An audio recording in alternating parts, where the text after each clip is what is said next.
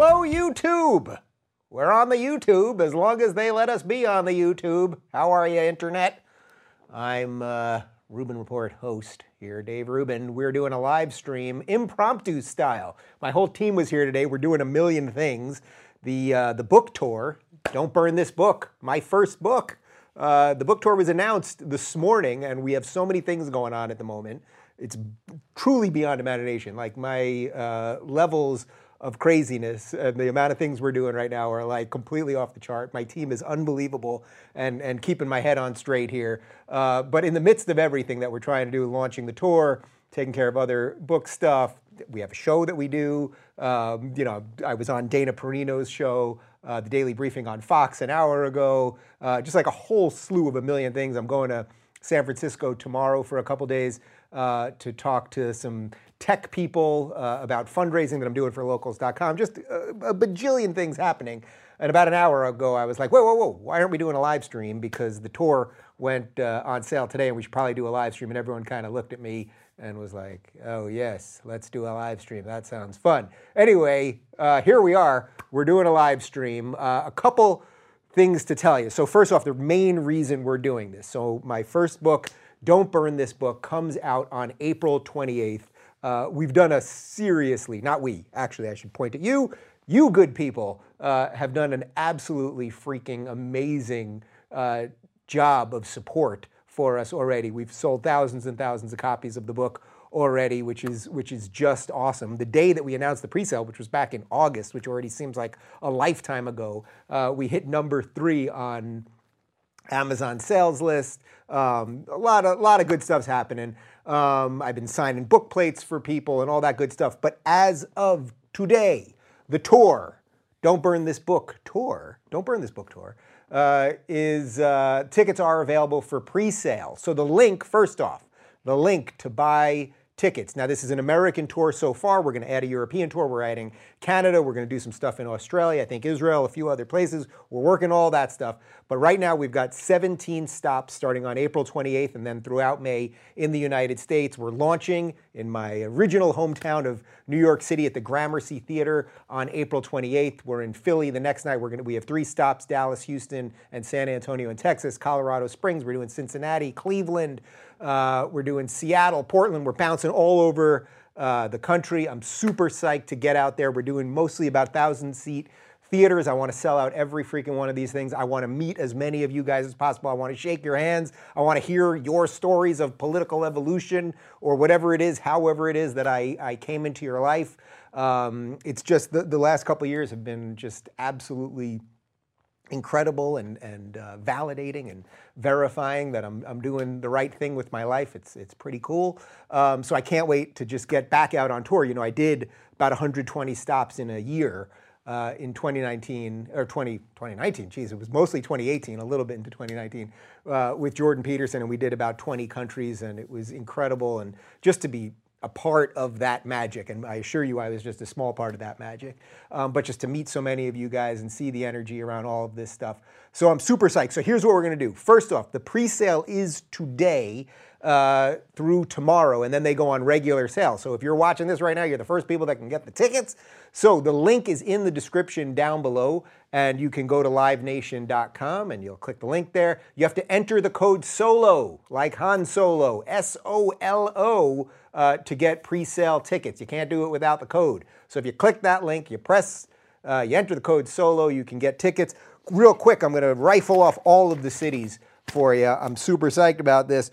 Tuesday, April 28th, we're at the Gramercy Theater in New York. Wednesday, April 29th, we're at the Theater of the Living Arts in Philadelphia, Pennsylvania. On May 3rd, we're at the House of Blues in Dallas. Oh, and I should tell you guys, a special guest will join me for every show. So the way we're going to do the format for these, and I think it'll probably change a little bit on the fly, is that I'm going to give about an hour talk, and then I'm going to take a local person, usually a local person, and bring them on stage to do a Q&A with me after, where we'll take questions from you guys. And as I do at all of my college events and every public speaking event that I've done in the past couple of years, if you disagree with me, you come to the line first.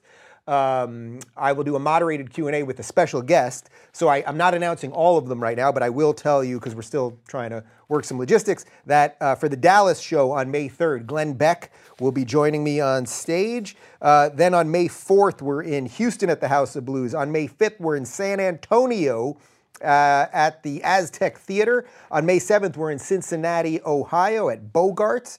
On May 8th, we're at the House of Blues in Cleveland. May 9th, we're at the Old National Center in Indianapolis. On May 10th, we're at the Varsity Theater in Minneapolis. On May 11th, we're at the Monroe Live in Grand Rapids, Michigan. Grand Rapids, by the way, I cannot wait to go back to Grand Rapids. That might have been the best show we did with Jordan. I don't know what is going on in Grand Rapids, Michigan, but you people are on something. The ones that stand out in my mind, that one, Orlando, and Miami. The Florida shows were incredible. And by the way, we don't have any Florida shows set yet. We're working on a whole Florida tour. I just spent the last 10 days down in Florida. You might be able to tell by the little tan here. And I met so many people in Florida. So we're going to do like a whole separate Florida thing. There's something good happening down in Florida with Florida Man. So I'm looking forward to getting back to Grand Rapids. We are on May 12th. We're in Detroit at St. Andrews Hall. And then we are at the Palace of Fine Arts in San Francisco. I will download the Poop app before I get there because you don't want to step in poop before you do a big show. We're at the Neptune Theater. That was May 19th, San Francisco. May 20th at the Neptune Theater in Seattle, Washington. And we're at Revolution Hall in Portland, Oregon, right in the home, the heart of Antifa City. That's May 21st, Revolution Hall, Portland, Oregon. For that one, Peter Boghossian, who you guys know, my good buddy, and many-time Rubin Report guest will be joining me. Oh, and I should have mentioned that for the Silver Springs show, which is really the DC show, and we're doing that one on, where'd we go here? Silver Springs. Where's Silver Springs on here? Somebody get me that Silver Springs date, would you? I think it may be April 30th. Where are we? Somebody will get me the April. I think there's an April 30th Silver Springs that got cut off on my paper here. Pretty sure it's April 30th Silver Springs. Christina Hoff Sommers is going to join me for that one. So we're going to add in different people throughout the tour. I'm going to try to find people that are local, but we'll see. Anyway, the tickets are on sale there at Ticketmaster. The Live Nation link is right down below. You got to use code SOLO. We'll do book signings, meet and greets. I'm going to do special chats with people after the show if you buy certain level tickets, all that good stuff. And on top of everything else, because we give here, just like Bernie Sanders, we give to you here at the Rubin Report. If you buy tickets today for any show, no matter how many tickets you buy one, you buy 100, we'll give you free 1-month access if you're a new subscriber at RubinReport.com. So all you got to do is buy a ticket wherever you want to buy the ticket, forward your receipt to support at RubinReport.com, and we're going to give you a free 1-month access to RubinReport.com. And there's a ton going on over there, by the way, guys. We've built out a really awesome community. And I'm so proud of what's going on there. There's no bots, there's no trolls, there's cool, interesting people actually having discussions about things. And then on top of that, you get ad-free video, you get ad-free podcast. By the way, as most of you know, this is the Rubin Report community is the first project of Locals.com. That is my tech company that I built because I didn't want to just complain about big tech. I wanted to start something, so we got some investment. We built out an awesome tech company. I'm going to San Francisco, as I said, to raise some funds. We have major people coming on board this thing. We have at least, I can't announce anybody yet. Well, we have a couple people you know about. Bridget Fetisi and Michael Malice is on there. And Carpe Donktum is on there too. We got a whole bunch of people. But we have one person that we're announcing in the next 2 weeks that is an absolute internet game changer. So we're fixing the internet. We got a whole bunch of other people on there. So again, right now, you click that link, buy a ticket, any of the 17 stops. If you're a new subscriber, we're going to give you a month free at RubinReport.com. And then what I said I would do is, that's Silver Spring, my people are telling me. It's not Silver Springs. Thank you. Silver Spring, not Silver Springs. Apparently that's a completely other place, or there's just one spring there. So Silver Spring, that is the place. And I'm just really, again, I'm just super psyched to get back out on the road. Like I really do. People always would ask me during the tour with Jordan, it's like we did all this 100 some odd stop thing and we're bouncing between, you know, Norway and Sweden and Denmark and UK here, there, the other thing, and just bouncing across different cities in different countries and the whole thing. And people would ask, are you tired? Are you whatever? And it was like, there were moments where I guess I was a little tired or I slept on a plane, but I loved every second of it. It was really one of the best years of my life. It's like going to places that I had never been. You know, I'd never been to Dublin in Ireland, going and meeting these people who seemingly come from completely different walks of life, and that someone in Dublin is thinking the same thing as someone in Stockholm, who's thinking the same thing as someone in Kansas City, who's thinking the same thing as someone in Toronto, and then all coming together about it is pretty awesome. And the other thing that I would always talk about in the Tour with Jordan, I would always start the shows with something like this. You know, there'd be like 3,000 people in a theater, and I would always tell everybody, you know, take a moment, guys, look around this room.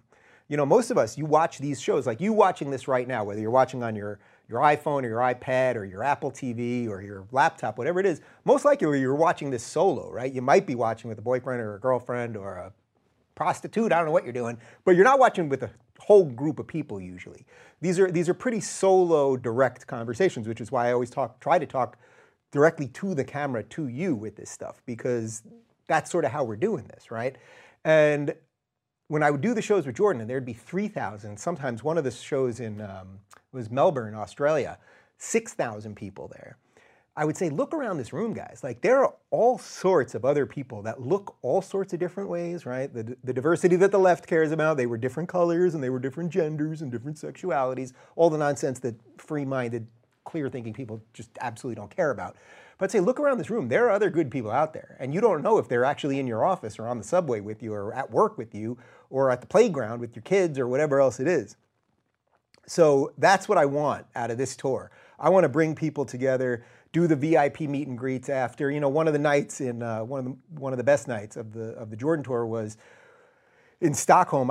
Jordan would do his meet and greet, and he'd get hundreds of people doing it, and we would do a pretty much an impromptu meet and greet for me that was just sold that day, sometimes just right after the show, and you know, 50 or 100 people would come. The Stockholm one was so incredible. The room was so packed with 100 people in this pretty tight room that I said, you know what, let's get out of here, guys, and let's find a bar. And we basically, 100 people just took over a bar in Stockholm. It was awesome. We did something like that in Amsterdam too. There was a little of that. But I'm looking forward to just getting out there and meeting you guys and taking questions and shaking hands and the whole thing. So I'll do one more promo thing, and then, by the way, I'm going to do a Q&A right now, a live Ask Me Anything for subscribers at RubinReport.com. So if you want to ask me a question right now, buy a ticket to the tour, forward your receipt over to support@RubinReport.com. We're going to give you free access for a month to check it out, and maybe you'll stick around, maybe you won't. I hope you will. And then going forward, you basically pay whatever you want. That's the way we're doing it. And by having just a little bit of a paywall, by the way, we've gotten rid of the bots and the trolls. No trolls in there. And that's why I think what we're doing with locals, by the way, is so cool, because all the people we're building communities for, you set your own rules in your community. So for example, I have a pretty, what I would say is a liberal set of rules in my community as far as speech. You can basically say what you want. You can't break the laws of the United States. You can't post porn. But pretty much beyond that, you can do whatever you want. But if you're a relentless dick, I think that's the way I phrase it in the rules, then we're going to boot you. I've only had to boot one person. But it's like, by the way, if you get booted from my local, you could still be in Bridget Fedezi's. You could still be in Michael Malice's. Oh, I should have mentioned Michael Malice before. You can be in these other people's things. So there's no deplatforming. It's the same way you want free speech, say on the street, right? But you don't invite everybody into your house to say whatever they want to you. So I think there's a new, more mature way that we can treat the internet, and that's one of the things that I'm going to be obviously talking about a lot about in the tour. It's one of the things that the book is about, and many other things. Okay, so let's do a little Q&A right now at the same time. A lot of questions are rolling in. Here we go. How are you and David holding up after Emma? So, well, thanks for asking. Did not expect that to be the first question.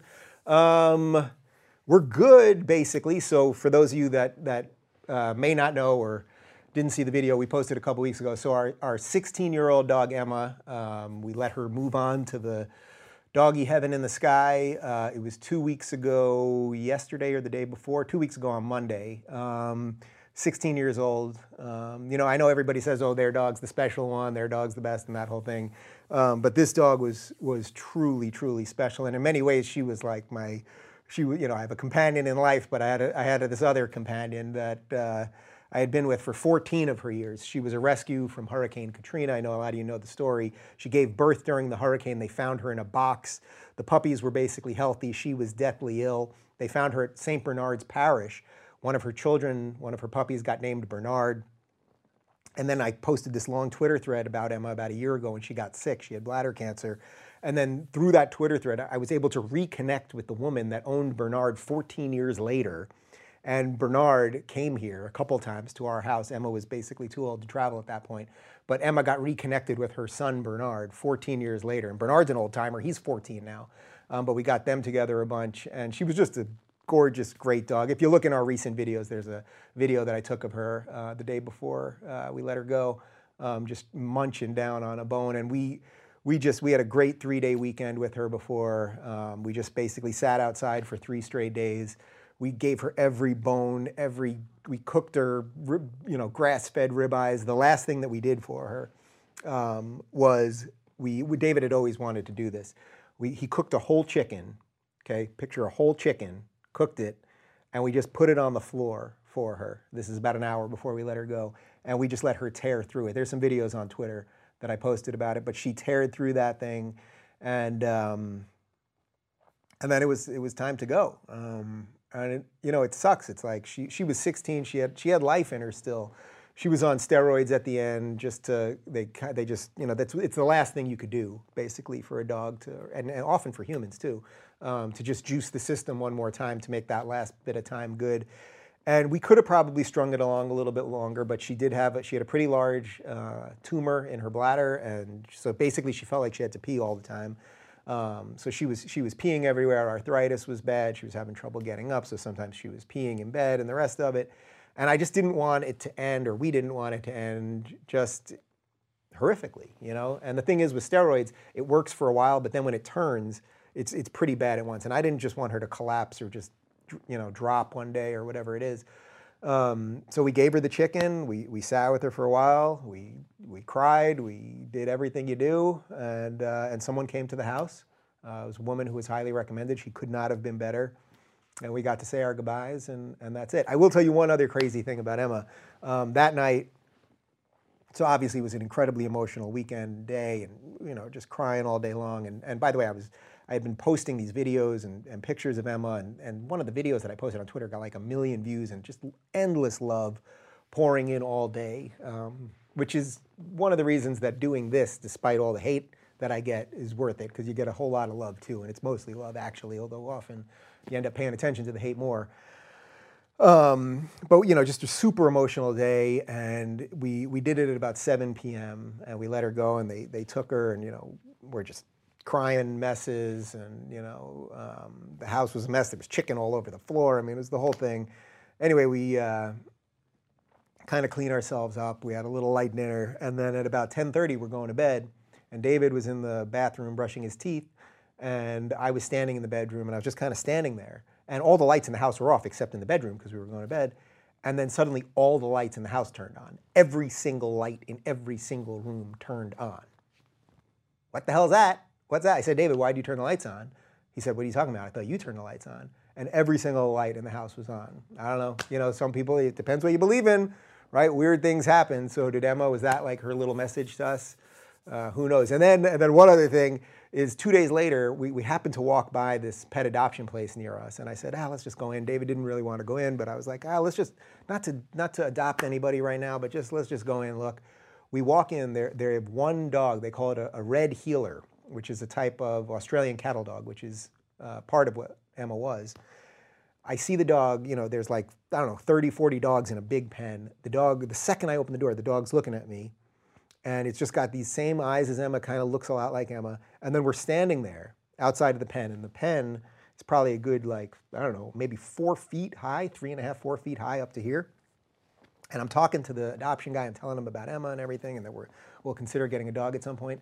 The dog jumps out of the pen, literally perches. I mean, I'm talking, the ledge on this thing was like 5, 6 inches, like that, perches right next to me, sits there, just starts staring at me. So I don't know if that's Emma talking through me but yada, yada, yada. I post a picture of that. Then a gajillion people are telling me that was the sign and the dog wants me to adopt it and the dog chooses you and the whole thing. We were leaving the next day for 10 days, so we couldn't do it. And I have been told since that the dog got adopted by a great family, so it's all good. What the hell am I doing here besides talking about dogs, people? The Don't Burn This Book tour It has begun as of today, the pre-sale. The link for Live Nation is right down below. 17 stops in the US. We're kicking off in New York City at the Gramercy Theater. We'll have a special guest on that one. I can't just announce it just yet, but it's going to be somebody good, I promise you that. In my hometown of New York City, we're in Philly the next night. I rifled off all the cities. Every night I'll do about an hour talk. We'll do a moderated Q&A with somebody that you know and love from the internet, from the show, from my garage here, a different person in every city. And as I said, if you buy a ticket today and you forward your ticket, just forward your receipt to support@RubinReport.com, we'll give you 1 month free access to the Rubin Report community where you can get ad-free video, podcasts, you can communicate with other fan members. We here at Locals, which is the company that I'm starting to save the internet, because the internet is in a real freaking bind right now and everybody complains about it and says, government, help me, help me, help me. I said, well, you know what? We're not going to do that.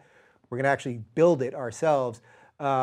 So we built something really cool at RubinReport.com. By the way, there's an iOS app. Just search Rubin Report or go into Google Play, search Rubin Report. And these are the communities that we're building for all sorts of people so that they can create their own network, so they can own their own content, so that they can own user data, so that big tech doesn't own the user data, you actually own it. So we got a ton of great things happening. I'm going to San Francisco on tomorrow to have a couple days of meetings up there. Lots of good stuff happening. Okay. Dave, do you go off the grid every time you're on vacation or only in August? So you guys know I do this off the grid August thing, which I've done 3 years in a row. Literally no phone, no television, no news, no newspaper, no nothing. Do not have political conversations with people, no nothing. I did it as a test the first year and it was so great. I was like, I'm going to do it again. And then last year I was like, yeah, I'm really going to do it. Now people have started to join me in doing it.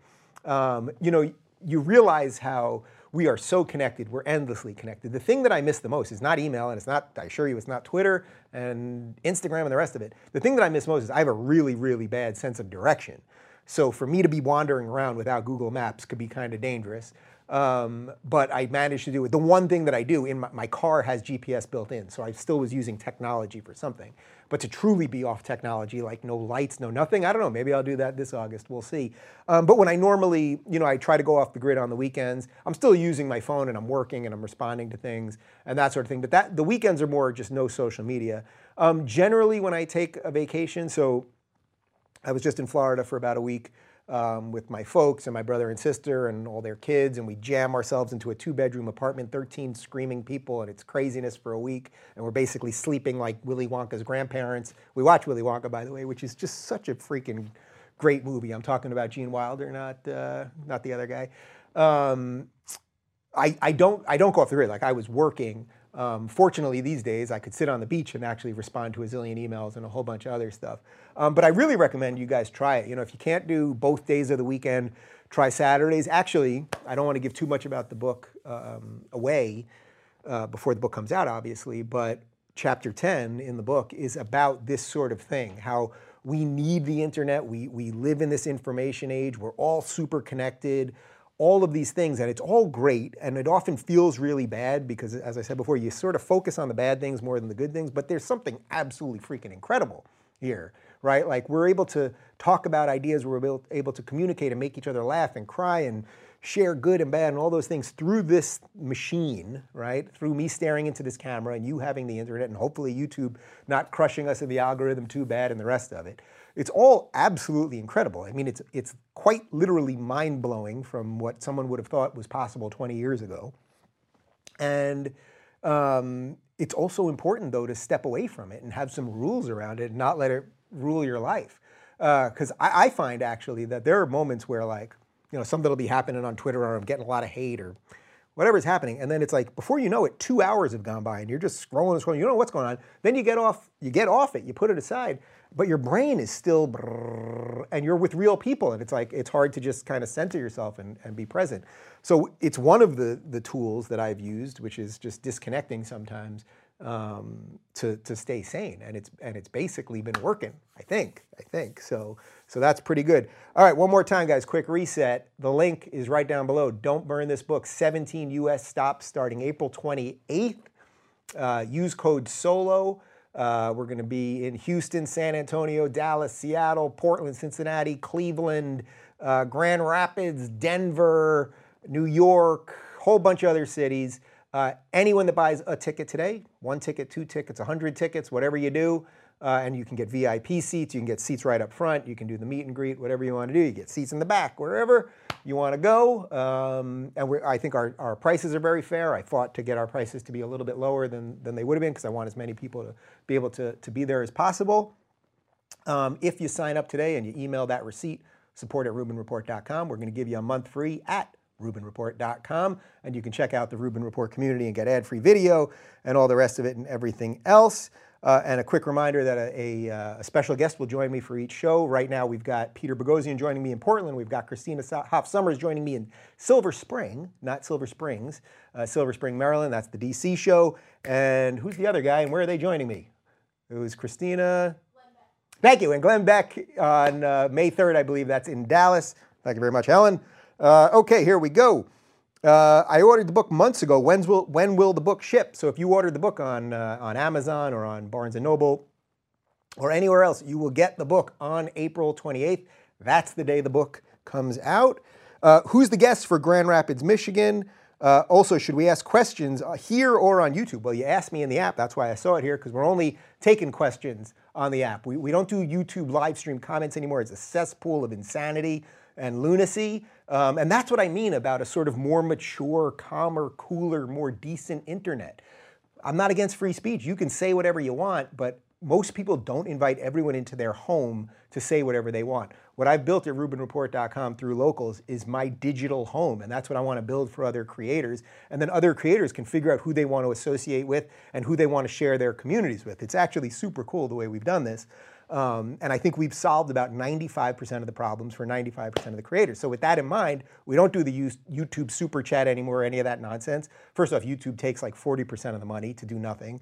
So that doesn't seem very fair to me. But also it's just a bunch of hateful trolls and Nazi frogs and a bunch of weirdos. So literally you pay what you want at RubinReport.com and you can be involved in this conversation as you were right here. I don't know who the guest is in Cedar Rapids yet. Cedar Rapids, Grand Rapids, Michigan. What I'm trying to do is pick people that are local to each place. So Glenn Beck in Dallas, obviously. Peter Boghossian lives up in Portland. Christina Hoff Sommers lives in DC, so we got her at Silver Spring. And I'm just looking through. I have obviously plenty of people in New York, plenty of people to choose from in San Francisco. I'm going to fly some people in. I think I know who I'm going to use in Minnesota.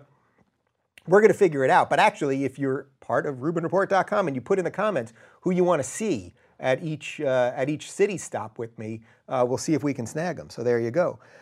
Doing anything live for the night of Super Tuesday would be a great night to sit around and talk about a lot of different stuff as the night unfolds. Yes, we are doing something live. We have never done this before. I'm glad you're asking. So Super Tuesday, I'm going to do a live stream like this, but we are going to do our first ever live Skype call-in show. You guys, not pundits, not talking heads, not talking pundit heads or anything like that.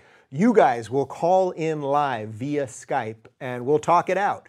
So it's going to be quite a night. There is no reason to watch the nonsense on CNN, the overproduced pundit palooza of all people who, pontificate and get everything wrong every year before. What we're going to do, though, is I'm not just taking Skype calls from anybody because I'm a glutton for punishment, but not that much punishment.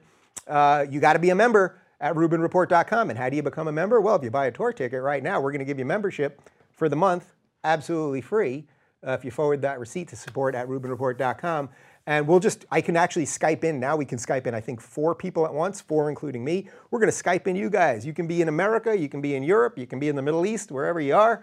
And we're going to take questions. Maybe I'll ask you guys some things. Who knows? Some live interviews. Maybe some celebs will join or YouTube people will join as well. But I love the idea of this. We've had this ability to do this thing on Skype, sort of a live call-in thing for a while, but it's only going to be people that are community members at RubinReport.com. Any plans to stop at Buffalo later this year or on the tour? We wanted to get Buffalo in. I don't think it worked out this time. Boston was the other one that we had a theater, but then I had to change a date because of something else. So yes, we are going to add things, as I said earlier. Florida, I was just down there. I met a gajillion people everywhere I went. So yes, we're going to add a whole bunch of Florida stuff. The Canada stuff, as I said, we're working on a separate Australian tour, which I'm hoping is going to happen in July. So we're piecing this thing together. But if you're in Milwaukee, I guess your closest bet is right now is New York City, which is a bit of a trek. But I did that trek a few times. My brother went to SUNY Buffalo. I went to SUNY Binghamton. Will you be coming to Milwaukee later this year? I remember you telling me in person that you would be visiting on the book tour. So there isn't a Milwaukee stop yet, but again, we've got some stuff in, as the pundits call it, Middle America. Hopefully, maybe you can jump to one of the other spots that are not too far from you. But then hopefully we'll be adding on more. Let's see. A bunch of you guys have asked about Vegas. I don't know that Vegas even came up as like a real tour stop on this thing. I will find out about that. Let's see. Here's a good one. How's Jordan doing? Have you talked to him? So obviously I don't want to share anything private that's between me and Jordan, or between me and his family or whatever else. I will tell you this. I saw Jordan right before Thanksgiving. He was doing better then. He's doing even better now. He's going to be back soon. He was very open about taking this mild Klonopin, I think it was. He would talk about it sometimes on stage during the tour.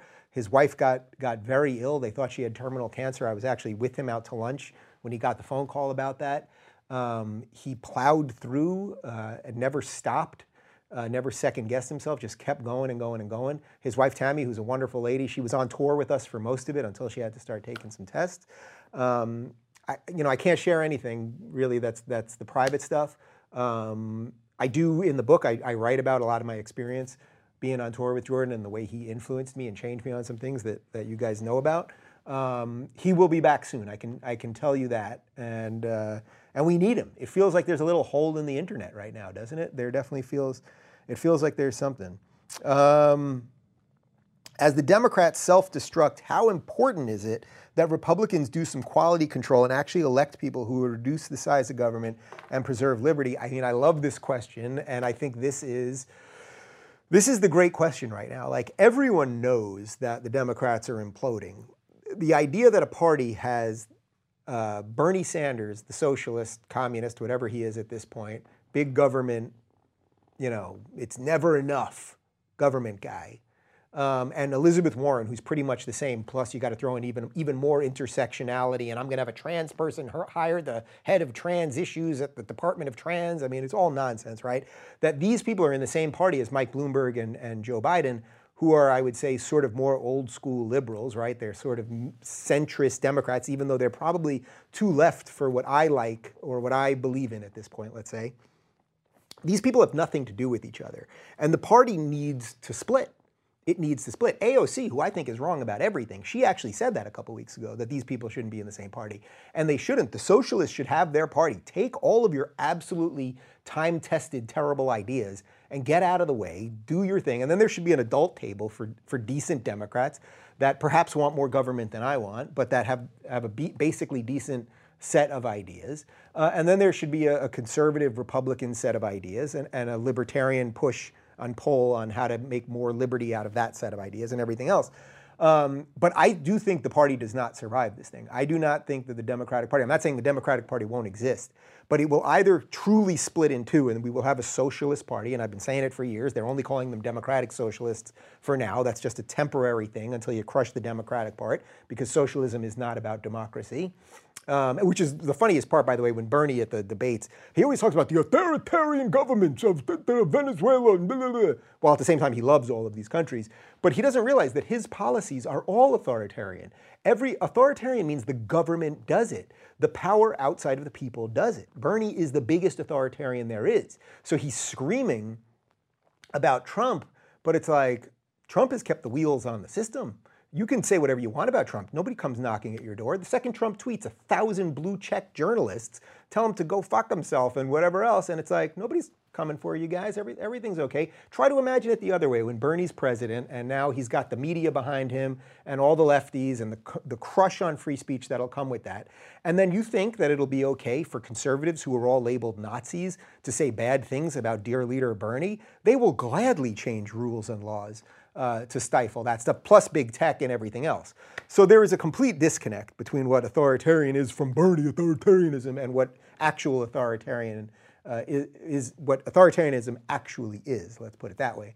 But the parties do need to split. But to answer your question directly, what I would love to see now, and this is what I see and what I have been talking about for years, conservatives and broadly people on the right, whether you're a classical liberal, so you maybe want a little more government than say a conservative does, or you're a little more liberal socially, perhaps on something like abortion, than a traditional conservative.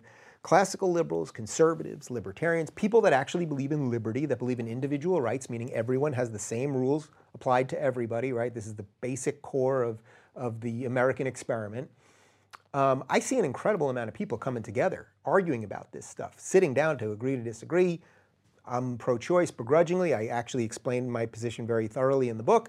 Ben Shapiro is not, yet we can have a conversation decently. Or Dennis Prager is not, we can have a respectful conversation. This simply does not happen on the other side. A great example of this, 2 weeks ago, I had Heather Mac Donald on. The first question I asked Heather Mac Donald, who's a fellow at the Manhattan Institute, she considers herself a secular conservative. She's been secular her whole life. She's been conservative her whole life.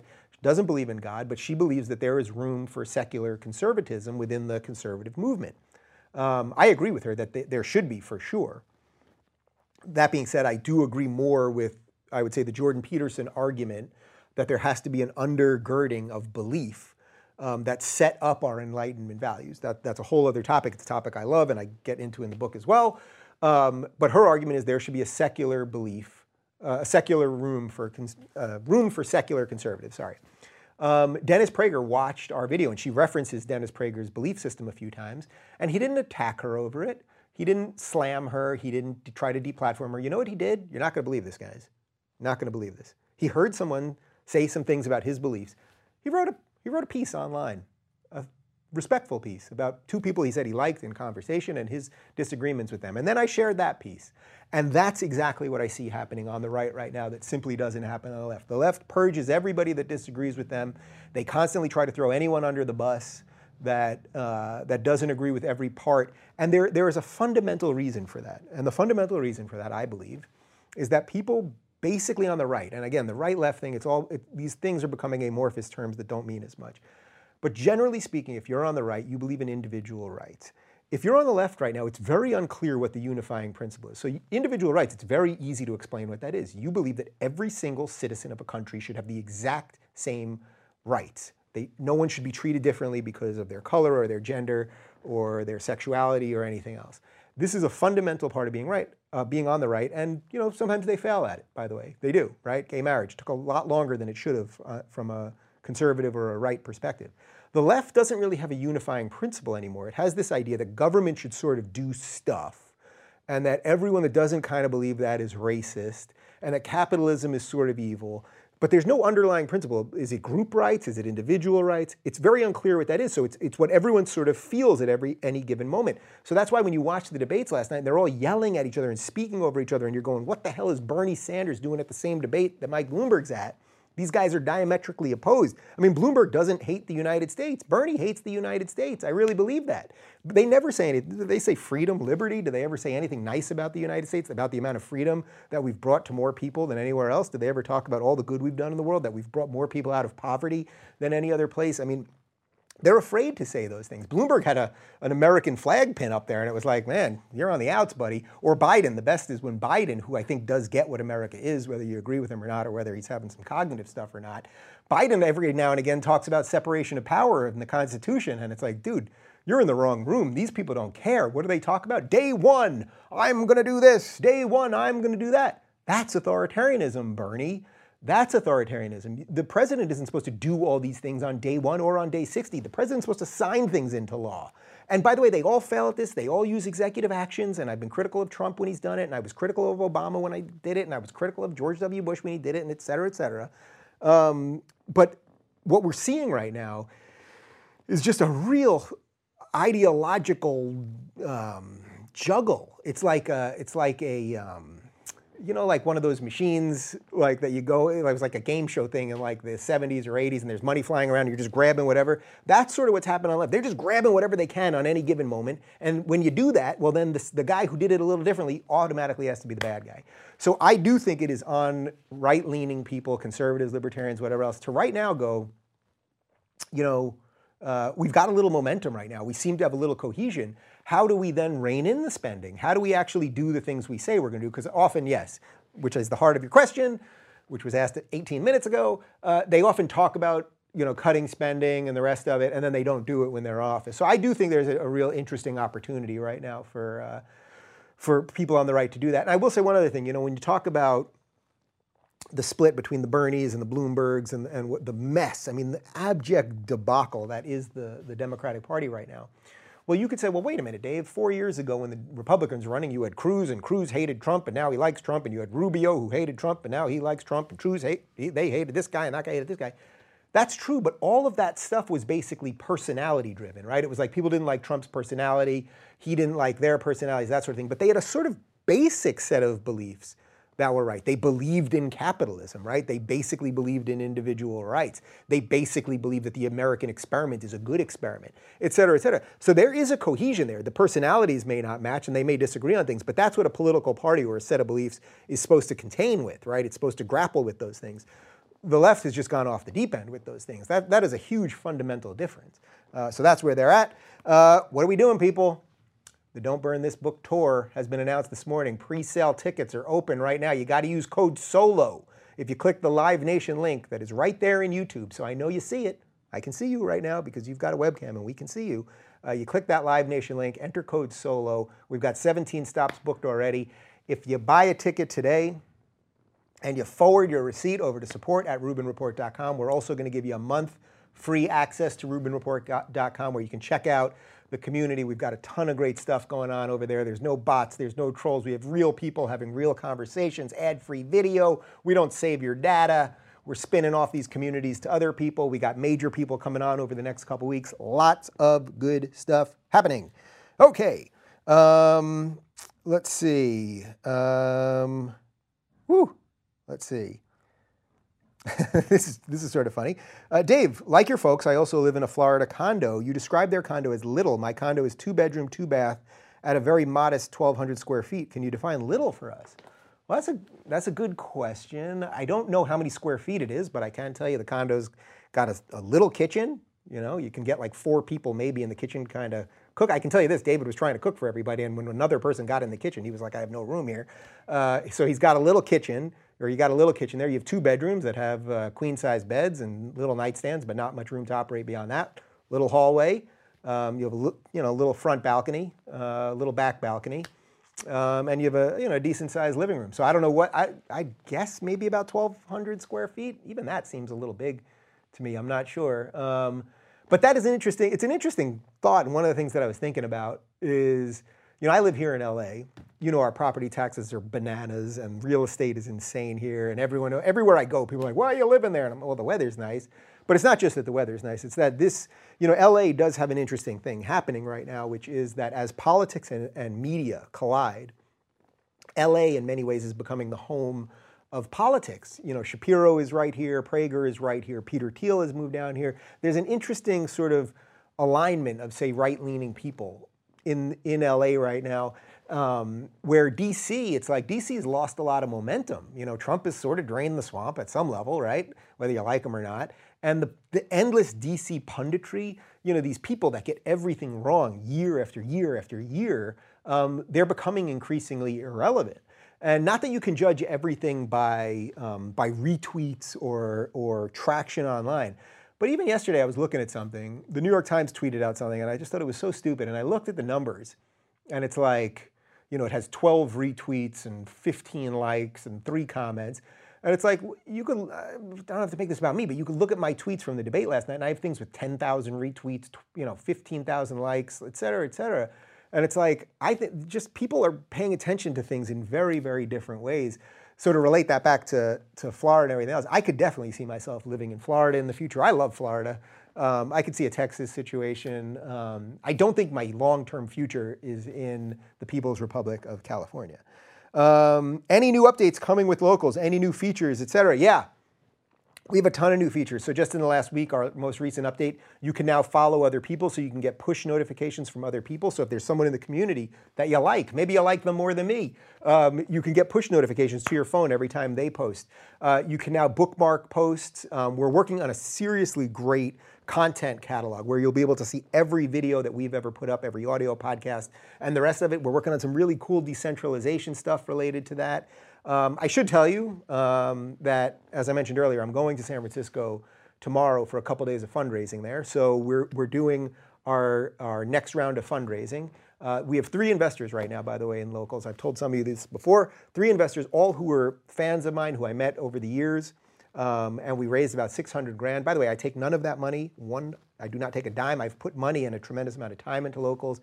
I don't take any salary. You know, if we blow this thing up and it sells and keeps growing and growing, I'll do fine, but I believe in the mission and what we're doing here. And I actually there's something kind of fun about like building something that's in line with your beliefs and the rest of it, which I guess is what I've done here with the show as well. So we have all sorts of new features coming. There's going to be live streaming, whole bunch of stuff. It's all coming. We opened up our first office in Europe. We've got about 12 full-timers over there. We have an office in New York. Good stuff's happening. And by the way, since we are raising funds, if you are an angel investor or even a small VC, because we don't want big VC money, I don't want really big tech money, we are raising funds right now, so feel free to pitch us on what you're doing or send us an email and we'll pitch you. But it's all happening within the next couple weeks. A bunch of investors have the docs.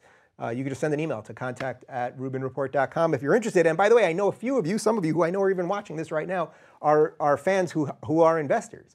It's just cool. We're building something cool. Canceled Netflix today to support more locals and other content creators. Stop feeding the beast and it will die. That is it, my friend. Thank you very much. I mean, I really do believe that. Look, that the one way we can get big tech to change, that we can get anything to change, is change your behaviors, right? We can't, everyone's screaming. You know, I think I told this once before on a live stream, but I went into Susan Wojcicki's office. She's the YouTube CEO. I don't think she was thrilled to meet with me, but enough public pressure had been applied, so she had to meet with me. She didn't take a picture with me. She takes a picture with all the other YouTubers. No picture. It's okay, Susan. And she seems perfectly fine. And I'm in there, and they've got the head of PR, and blah, blah. The first thing they say is, this is off the record, so blah, blah, blah. I'm not going to repeat anything that was said, but I will say one thing that I said, which was, I said, Susan, you know, you got a lot of people right now. You got Elizabeth Warren on the left calling for big tech to be regulated. You got Tucker Carlson on the right calling for big tech to be regulated. I'm probably the last guy that's going to come in here and say, I don't want it to be regulated, so you might want to work with me. I can't repeat what was said after that. But that was another one of those moments where I was like, I have to build this thing for myself. So all of us, we have to just change our behaviors. You know, they gave us all of this stuff for free. They gave us Twitter for free and Facebook for free and YouTube for free and everything else for free. And what did we have to do for it? We had to sell our soul, like Bart Simpson in season 4, right? We had to sell our soul. And I think there's a much better, mature way to do an internet. It's going to cost you a couple bucks. By the way, the next thing with Locals, because people keep asking me, is so let's say we have now 20, 30 Locals creators, and you really like a whole bunch of these people, but you don't want to give everybody $5 because you got 30 people at $5, $150 a month. It's like buying cable in the old days. Well, what's going to happen is some big name creators are going to start building out their networks. So let's say I'm in my network, right? And now I also have Bridget Fedesi's community in mind, who I love, and I have Michael Malice, who I think is great, and a whole bunch of other people I think is great. Well, now you could subscribe to my network. Let's say it's $20 a month, and they all get a smaller portion of that. I get more of it. Let's say if I'm the bigger name in it, and maybe there's a network that has a bigger name than me. And there's all sorts of interesting ways to monetize these things and do these things. So we're doing what I think is front-end internet stuff to fix the mess and get rid of the bots and the trolls and everything else. And I hope you'll join us. And by the way, if you want to get into RubinReport.com for free, or the iOS app, or the Google Play app, if you want to just see what I'm doing there, instead of me just talking about it, I'll give you a month for free right now. All you got to do is buy a ticket to the tour. So you go to livenation.com, the link's right down there, enter code SOLO, pick your local tour, forward us the receipt, contact@rubinreport.com, and we'll give you free month access and fiddle around, see what you like. And if you don't like it, head on out, partner. And if you do like it, we'll see what happens. Woo! Why isn't Elizabeth Warren going after Bernie like all the other candidates? Great question. And something struck me as very obvious last night related to that. So Elizabeth knows she's done, right? Her and Bernie are basically the same thing. She's like a more wonky, they're both deeply unlikable, I think, but she's sort of a more wonky version. She knows she's out, but what's she playing for here? She's playing for a chance to get in a Bernie administration. Now, maybe that means she wants to be VP, or maybe it's the czar of intersectionality. Who knows what it is that she wants to be. But if you saw the way she was going after Bloomberg last night and that she lays off Bernie, you know, once in a while she'll say something about Bernie like, oh, I like your plans, but I do it this way. Okay, that's fine. But she's really going as Bernie's attack dog because she knows Bloomberg is the threat to Bernie, right? Because Bloomberg is the established order threat to the socialists. I don't like either one of them. But that's her move. And if you want some sort of evidence of that, remember back to 2016. Do you remember the debate when there seemed to be a little movement for Rubio? Rubio was kind of on the way up. Trump was above it the whole time, right? He was running always ahead. But Rubio was kind of moving up. And then there's a debate where Christie, who was not doing well, very comparable to Elizabeth Warren, people kind of knew his name but didn't have major support. Christie just went in and demolished Rubio, and then it was done. Rubio was out a couple days later, and I sense that's what Warren's doing here. There's a handshake nod. Warren realized after that debate where she tried to cut Bernie down that it's not going to work, so now she wants in on the administration. So the best thing she can do to show loyalty, because it's all a game, right? Politics is a big game, is take out Bloomberg. That's what she's doing over there. So I think, you know, she's done after Super Tuesday. This thing goes down to, you know, we'll see what happens in South Carolina. But, you know, basically it's like, it's Bernie, obviously. He's got the rabid base. By the way, you know, everyone's saying, oh, this means socialism's coming to America. This means communism. This is a rabid group of you know, really hostile, angry, often college kids, but very confused people that I don't think this plays well. I mean, Trump is probably praying that Bernie wins because Trump will then win in an absolute landslide because I think most decent people like America. And all Trump's gonna have to do is just basically be like, you know, I like America. And Bernie's gonna be screaming about, and it's just not gonna fly. So I think Bernie wants, I'm sorry, I think Trump wants Bernie more than Bloomberg for sure. But I think what happens here is you end up with the final three being Biden, short of, you know, the Biden thing, it's sad. It's like, I don't even want to talk about him because it's sad. I mean, watching the guy be virtually unable to finish a sentence coherently. And last night he said, what was the thing? He said 170 million Americans have been killed by guns since 2007. And no one even called him out on stage on it because it's sad to watch, right? It's like, why doesn't someone pull him aside and say, Joe, you can go out to pasture now. It's okay. You were a vice president. You were a senator for 20 plus years. Like, you can relax, man. I mean, he's coming off as angry and you can feel it that he's losing it. And it's sad, actually. But I think it'll probably be him and Bloomberg because he's just got the money, and Bernie who's got the momentum. And then it's like, you know, Mayor Pete is just kind of nothing. He just strikes me as so inauthentic. Like, he's just like stands in a mirror all day long saying, I'm Obama, I'm Obama. That thing is past. Klobuchar, I think, is decent. Klobuchar seems to like America, which is a weird position as a Democrat. But like, I don't think the energy is behind a moderate right now, so she's kind of out of the way, and Steyer isn't worth talking about. So there you go. Is there a story behind the code Solo? Is it a Star Wars reference? I didn't come up with that, but the first thing I thought, they said, we'll do code Solo. I don't know if maybe they did it in honor of Star Wars for me, but it was the first thing that popped in my mind. So Solo. If you click that link right down there for Live Nation, 17 tour stops, enter code SOLO. You can get VIP tickets, you can get preferred seating, you can get general access. I'll meet with you after the show. I'll do, you know what, I'll do the quick run through again. New York City, Gramercy Theater, April 28th. Theater of the Living Arts in Philly on April 29th. Then we're in Dallas at the House of Blues. Glenn Beck will be joining me for that one on May 3rd. May 4th, we're in where are we there? Houston, Texas. On May 5th, we're at the Aztec Theater in San Antonio. May 7th, we're in Cincinnati, Ohio. May 8th, we're in Cleveland. May 9th, we're at the Old National Center in Indianapolis. May 10th, we're at the Varsity Theater in Minneapolis. May 11th, we're at the Monroe Live in Grand Rapids. May 12th, we're in Detroit, Michigan at the St. Andrews Hall. Oh, sorry, there were more here that I skipped before. May 15th, we're at the Summit in Denver. Ah, the Summit, that's cool. Monday, May 18th, we're at the House of Blues in Anaheim, California. I think I know who I have for that show. That's our local LA show. You might want to attend that one if you're in the local LA area. On May 19th, we're at the Palace of Fine Arts in San Francisco. May 20th, we're in Seattle, Washington at the Neptune Theater. And May 21st, Peter Boghossian will be joining me in Portland, Oregon. On May 21st, that was. Oh, and I skipped that Silver Spring one again, which is the DC show. Christina Hoff Sommers, the factual feminist, will be joining me for that one. There we go. All right, a couple more questions here. Man, you guys are blowing me up today. All right, let's see.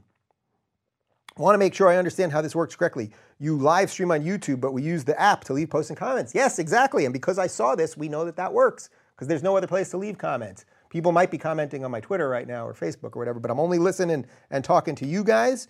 Let's see. This is an interesting one. Curious why Jordan went one way and you another on launching the Patreon alternative. Local seems much more community focused, but I haven't really studied this. I want to be completely clear and transparent on this. First off, there is absolutely no tension between Jordan and I. Jordan knew that I was working on an app originally.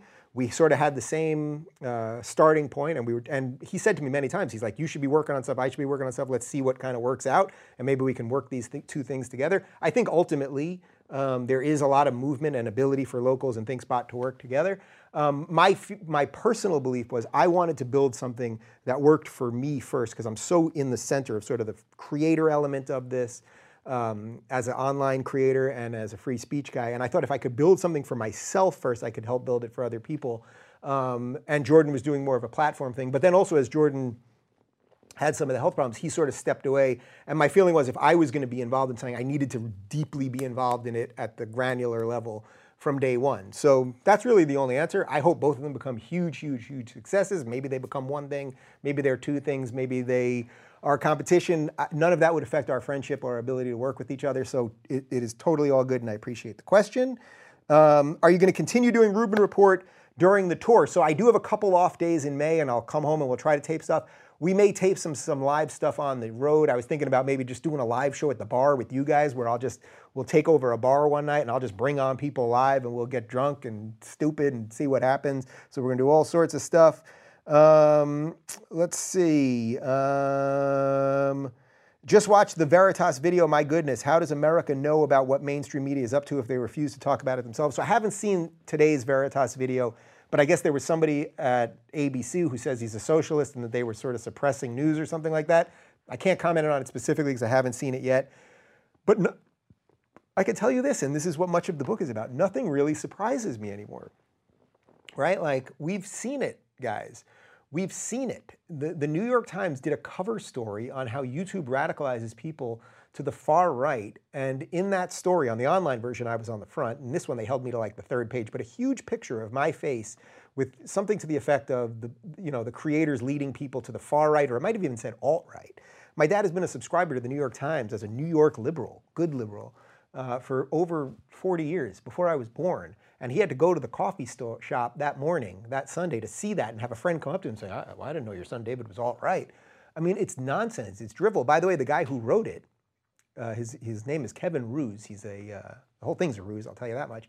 But he's a New York Times writer. I invited him on the show, and of course, he declined. And it's like, these are not good people. The journalists who just try to assassinate everybody are not good people, and that's why they're constantly attacking everybody who doesn't fit the narrative.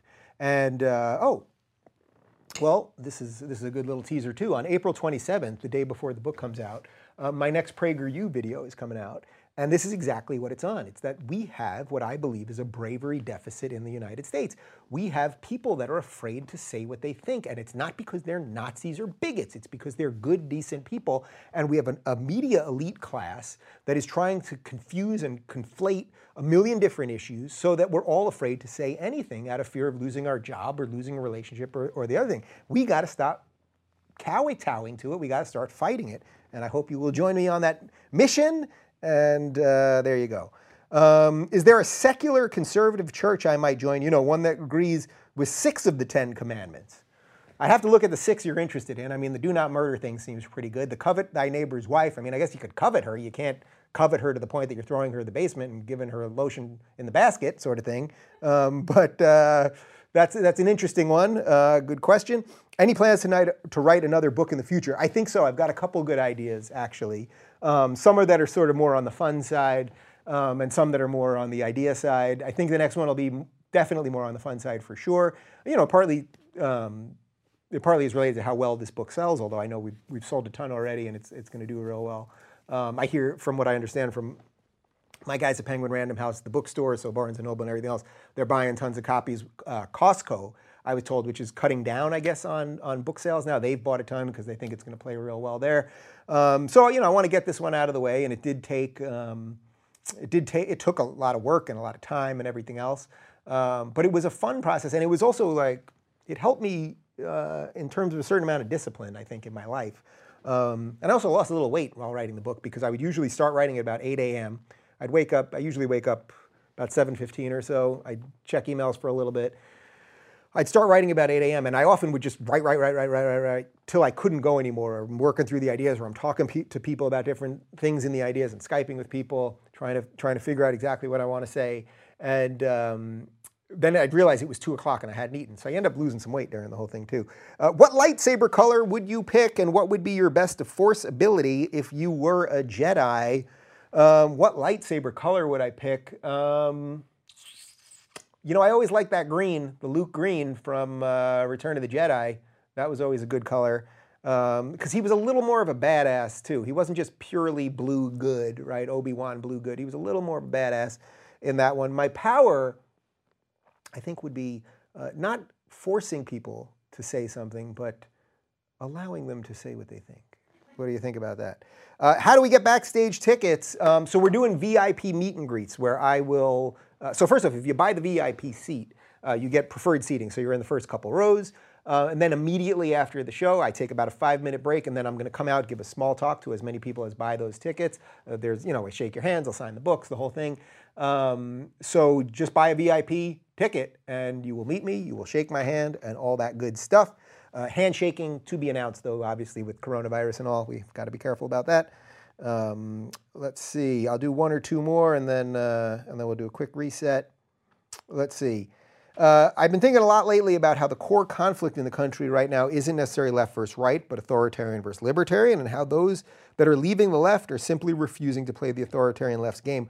Wonder if you agree with this or see it differently. Yeah, I think you're basically right. That's why the right-left thing, it's very confusing now, especially as more and more of you get your news from YouTube and Twitter and online places, because the definition of these things is different. A liberal in the UK is more of my kind of liberal, right, than, say, what is thought of as a liberal in the United States. So the left-right is confusing. So basically what you're saying here is you either believe in top-down authoritarianism, meaning that the government somehow is inherently good and knows what to do and is going to do the right thing for the most amount of people. That, what I would say, is authoritarian. And by the way, it doesn't mean that everyone that believes that is evil. I think the road to hell is paved with good intentions. I think they're just confused about what human nature is, especially human nature of groups. Or you have the more libertarian view, not meaning that you're a pure libertarian or part of the Libertarian Party, but you basically believe that individual people know what's best for them. You, person watching this, you probably have a better idea on how to live your life than I know how to live your life. And that from there, if we could just treat everybody equally, that gives the most chance of prosperity to grow. And then within that there are arguments about where traditional conservatives are, say, more religious than, say, traditional libertarians. A classical liberal may want a tiny bit more government than a pure libertarian. A libertarian may want a little more government for some reason than an ANCAP. I mean, all of those things sort of fit within that scope. But I think the basic premise that you're laying out there is correct. And that, by the way, is why I'm so enthused about what's going on here. I saw a tweet by that clown on CNN, Brian Stelter, who's wrong about everything and, just not good. But it was something like a week or two ago, something about like how everyone's so upset about politics and everything's so horrible and we all just need a break. And it's like, I get that. I mean, I get why it's all kind of sucky. But it's like there's something so great down here if you just come and look for it. And that's why the Democratic debates are so depressing, because the only way that their ideas of more government and taking from some and giving to others make sense is if everything is bad here, which is why they make you feel like everyone is racist and everything is evil and the United States is awful and capitalism is terrible. But we all know that's actually not true, right? There's a reason Bernie hasn't left this American wasteland for Denmark yet. And guess what? They wouldn't be thrilled if Bernie did go to Denmark. The Danish would not be that thrilled. So but they prey on the idea that they can keep you thinking everything's horrible, that something's coming for you, that something evil is out there. And I'm not saying bad ideas can't flourish. Of course they can. Of course they can. But again, if you're in the United States in 2020, you got it pretty good. And that doesn't mean it can't be better. But what you should be trying for is change things on the margin the way you can. Make things a little bit better, perhaps in your own local community. My local congressman, by the way, he lives about a mile away from here. His office is over there. I've stopped in there. He wasn't there, but I actually stopped in. You can do that. You can do that too. I've got this this is California, it's a disaster, LA, but there's a whole bunch of garbage at my, the highway stop right here, my highway exit. And it's like, well, what I have to do is deal with the local government to clean that up, not hand everything over to the federal government, because then nothing's ever going to get better. So I'm very enthused right now. I think a lot of good stuff is happening. Another good thing that's happening, by the way, is Don't Burn This Book, which is my first book. It's coming out on April 28th.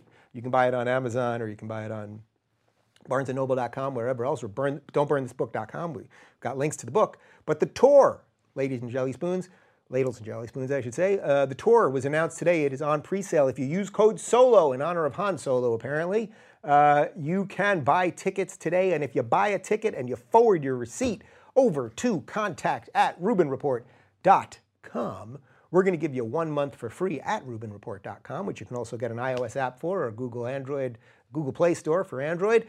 And check out our community. We'll give you a month free there, and meet and greet and all that good stuff. And I hope to see you guys there.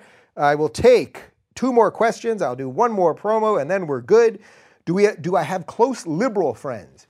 I would say, actually, it's a good question.